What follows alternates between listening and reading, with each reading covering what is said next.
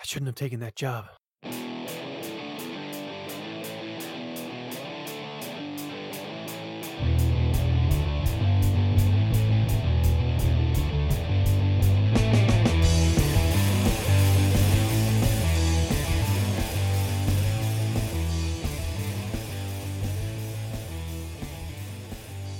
So we open our scene on Kranith. You are in a dark forest late at night. The Sea of Dreymouth is somewhere to the north and to the east of you. There's a seawall between you. However, what's more important than what's in front of you is what's behind you. Are the stories true? Is this a mage hound? It's absorbed all my spells. What? Is that a cave up ahead? As you get close to the edge of the forest, you can actually hear the trees being felled behind you as this creature gains speed and gains on you closer than it's been the entire time it's been chasing you. Maybe it leads to the Dreymouth. Kranith will grab parchment and a sliver of coal and throws his bag behind him, sprawling all of its contents on the forest floor, and tries to pick up his pace to get to the cave. So you break from the cover of the forest. It's now just a short stretch of just low grasses between you and what, is actually a cave mouth. You risk a glance over your shoulder, and the behemoth that's been following you, a man-shaped object made of metal, what you believe is a mage hound, that up until now you've only believed were stories to scare people like you. But it's again, humanoid, it has arms and a leg, has a head. It doesn't seem to have any features, though. It's just completely blank-faced. But it actually stops for a moment as if to collect itself, and then it starts chasing after you in these long, looping, pounding steps. Now that you're in the open, you don't think you can outrun it. I can't believe that the gods have smiled upon me, sending this thing after me. But I can definitely see the telltale purple bulbs of a licorice plant. My hope drives me faster to scoop the plant. I rip the root away and throw the bulbs and leaves. I focus quickly within me, as well as on the root, and touch it to my chest. I immediately feel as if the world around me has slowed, but it is me that is faster. So I'm assuming you're casting haste here? Yes. Okay. So with your spell, your speed accelerates, and you do begin to make ground on the mage hound, who's falling further and further behind you, and you make it to the mouth of the cave. As I'm running, I start to scribble the message on the parchment to my brother, and I start scribbling as fast as I can. I realize that when I get in this cave, I'm probably not going to be able to see. I see a soft glow in the edge where I see some phosphorescent moss. I pick it up and I quickly focus on the piece of charcoal, and it immediately starts emanating light. So now that you have more light, which you are still focused on writing this note to your brother, right? Yes. Okay. But you can see the cave. It appears to be a very natural cave. And even the entrance, you're not sure that the mage hound is going to be able to get in it. But based on the last 3 days, you're sure he'll find a way. But the cave is just, it's expansive. It goes out in multiple directions. There's areas that just sort of loop in on themselves very quickly that you can tell aren't any passageways. There's one main passageway that you continue to sort of wind through. There's stalactites, stalagmites, some that meet in the middle. There's definitely, you can hear the sound of the ocean. You are in the seawall that separates this land from the Dreymouth. If you can find a way through the entire seawall, or through this entire cave structure, it is possible that the Dreymouth will be open to you on the other side. Well, I am going to, as I'm running, I'm going to be looking at the ground and trying to look for like a more well-worn path, just so hopefully I don't end up in one of these dead ends. And let's do a high or low. I'll say high. Okay. Yeah, you continue to navigate through around. You find what looks to be like an actual stream of water. So that maybe you think if you follow that, it might lead you somewhere. And you do hear not a crashing sound, but a thud and then like a thump as the mage hound has clearly pressed its way through the cave mouth and entered behind you. Okay, so I'm going to try to actually get in, like run inside the stream, just to, because I don't know how this thing's tracking me. So I'll try to like kind of throw it off my scent or whatever. All right, the splashing footsteps echo throughout the cave in every direction as you're as you run through this shallow stream of water. Okay, so let's see where I'm running really low on spells. Okay, so I'm just going to need to get I need to get a message to my brother, so I'll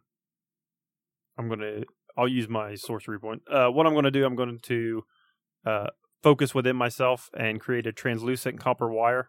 And then it's almost as soon as I make it, it's going to dissipate as I send a message to my brother Lander. All right, and are you doing this as you still try to move through the cave, like you're kind of almost like you're talking to yourself as you go from stalagmite to stalagmite and deeper into the cave? Yeah, like I'm trying to go more downwards. So hoping to get down to the shore. So any paths I take, I'm going to try to focus on the ones that go lower in a more downward direction. Okay. So what does this message to your brother say? What's the name of your brother, by the way? Lander is his name. So it's going to say, I've got 25 words. I'm going to say, mage hounds are real. Written message, follow the coast almost 3 miles west of Jalen. A cave. The right passage. And then just there, you actually stop mid-sentence as you've broken through one of these caves that you ducked through, and it opens into like a grotto. There's just this huge cavern inside this area that you've been in. And in front of you, there's basically a body of water that's inside the cave. And you don't see any way in or out, but there's actually a ship just sitting there, anchored in this grotto inside this cave. A ship. So that actually goes through as part of your message.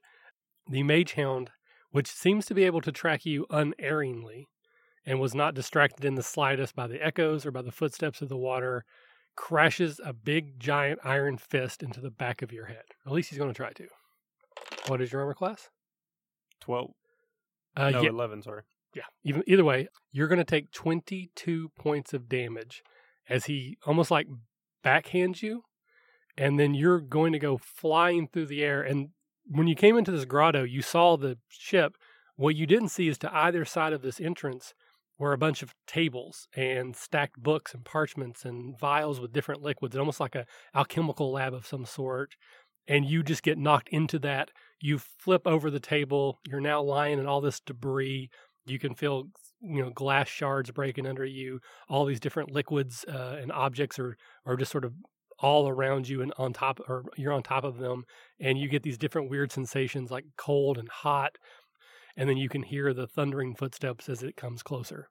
So my guy's pretty intelligent. So just before he gets hit, basically, he's going to throw the message down on the ground. And then he gets hit and falls into this thing. And he starts, like, this one shot's almost killed him, basically. So he's probably, like, pretty woozy and disoriented. And he's lost his piece of charcoal, so you probably can't see very well either. Do you have any spells left? No, not now. So, well, they don't work anyways. So he will, like, be on his back and basically just kind of reach around in the dark and try to grab basically anything he feels like is solid to where he can try to take this thing with him, because he probably knows he's probably going to die. All right. So you basically lay back.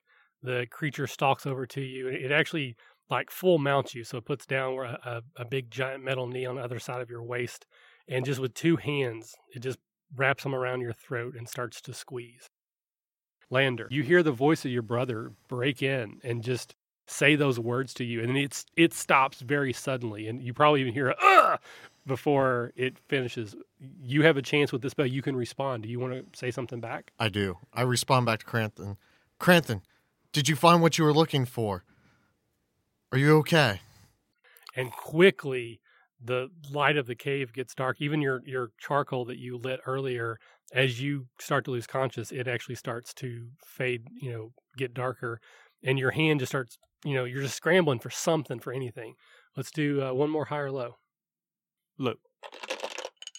All right. So your vision's down to like pinpricks at this point. And then you finally, your right hand, you grasp something that's metallic, probably about 2 inches in diameter. It's very, very cold, almost painfully cold to the touch, but it's got heft. So, almost maybe feels like a mace handle, but the weight's not quite right, but it's definitely heavy. Well, that's what I wanted. So now I'm going to try to hit him in the head with it. All right, roll your attack roll. A 20. Critical. You natural 20? Yes. Fantastic. Okay, so with what remaining strength you have, so you bring this object and it crosses in front of your vision just before you go completely dark. So you see it, and it appears to be about 1.5 feet long of just completely same shape rod, but it has a stripe, almost like a barber pole stripe, but it's black and gray. And it connects just to the side of this mage hound's face. It breaks instantly. And then the part that's still in your hand sort of slides across the front of the featureless face. And then everything goes dark. We pick up this scene a short time later outside the cave mouth. There's a squad of elven guards who are standing there waiting for the mage hound to return. It comes out of the cave and it's carrying a limp body over its shoulder. One thing about the mage hound that seems different is that there's now almost like a scorch mark that goes across its face. It's not continuous, not like a unibrow. It actually stutters, and it kind of makes the mage hound look like it's squinting from a distance. It's just like these black scratch gouge marks on it. It walks up to where walks up to where the elven guards are, and it drops the body down, and we see the lifeless body of Kranith.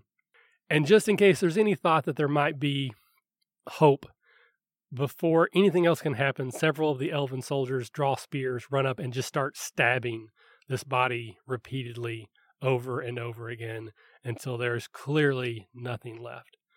Their work done, the leader of the elves calls everyone together, calls them over to go back towards Jalen, but the mage hound doesn't respond right away. It stops, and even though it doesn't really have eyes, it turns as if it's looking over its shoulder back towards the cave mouth.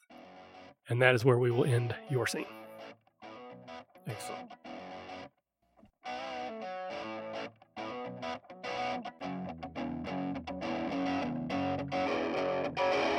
Thanks for listening to the RPG Academy podcast, the flagship program of the RPG Academy Network. If you enjoy what we do here, then please check out therpgacademy.com and visit our site partners for additional entertainment and gaming advice. We do this out of love for the hobby and for you, our fans. The podcast and site content will always be free for you to enjoy and utilize. But we do have expenses related to the show. If you'd like to help out in any way, please visit patreon.com/therpgacademy and check out the rewards we are providing for your monthly pledges. We use all funds that come in to improve the show and give you better content and quality. And if you don't have the coin to spend, don't worry. You can still help us out in many ways. You can subscribe to our show on iTunes and or Stitcher Radio. You can leave us a 5-star review. Also, if you clear your cookies and you visit Amazon or the Drive-Thru RPG site through our portal, we get a small percentage of what you pay, and it doesn't cost you anything extra. Just like any RPG, our site works best with open lines of communication. We love talking with our listeners about everything. Please contact us with any questions, concerns, and comments that you have. We also love to hear feedback and experiences from your own games. You can email us via podcast@therpgacademy.com and reach us on social media, such as Facebook and Google+, @The RPG Academy. But Twitter is usually the fastest way to reach us. You can find my favorite co-host, The Caleb G, @TheCalebG. And you can find my favorite co-host, Michael, @The RPG Academy. Thanks for listening, and as always, if you're having fun, you're doing it right.